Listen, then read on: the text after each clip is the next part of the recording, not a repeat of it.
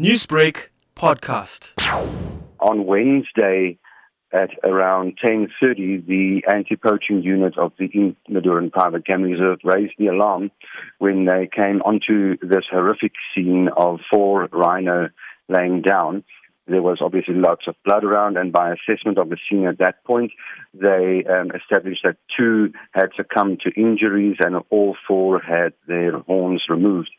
2 were still alive at that point, and they also found that there would be a 5th injured rhino that was at that point missing. They called for support from the South African Police Service and other related agencies. We immediately came to the scene, and during this time they sadly confirmed that the other 2 rhino at that point also succumbed to their injuries. And at around 2 a.m. on the Thursday morning, they located and got eyes onto the 5th injured rhino.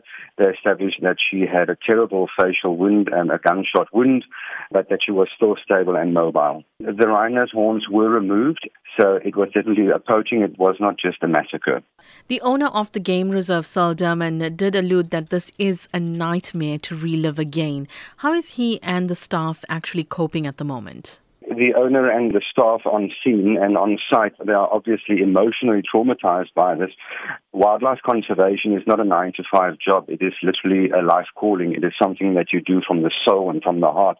And you invest so much time and effort and resource into that.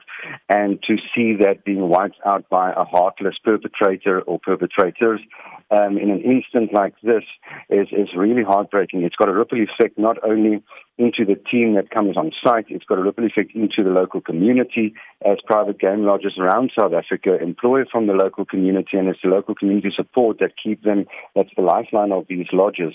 And really to cope in the immediate traumatic period of this, it's adrenaline rush to get the scene secured, to get vets on site, to try and save any live rhino and to continue the tracking process and monitoring of the one injured rhino. And then also that the public is not always aware of is the aftermath of this, the ongoing investigation, which after 2-3 days of no sleep, you've got to go into an ongoing investigation.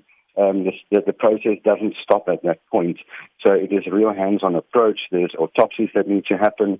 So the process continues, and the trauma of that is really with the people. But we're proud of them. It's been a long few days. Extremely proud of the work that the Anti-Poaching Unit have done at the time of discovering the scene and the work that continue being done.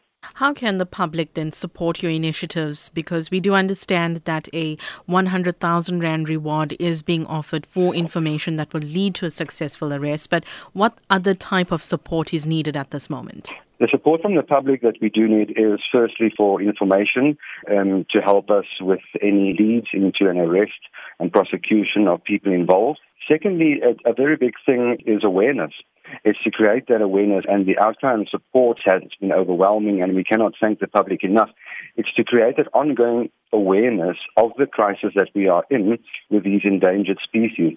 It is very sad that it takes an horrific scene like this to bring it back to the discussion points and top of mind to people on a national and international level. And then thirdly, if anyone wants to or feel that they can, there is a donation option, and these funds will go to help with the processes going forward, the veterinary bills, and the expense of cost that comes with an incident like this. Newsbreak, Lotus FM, powered by SABC News.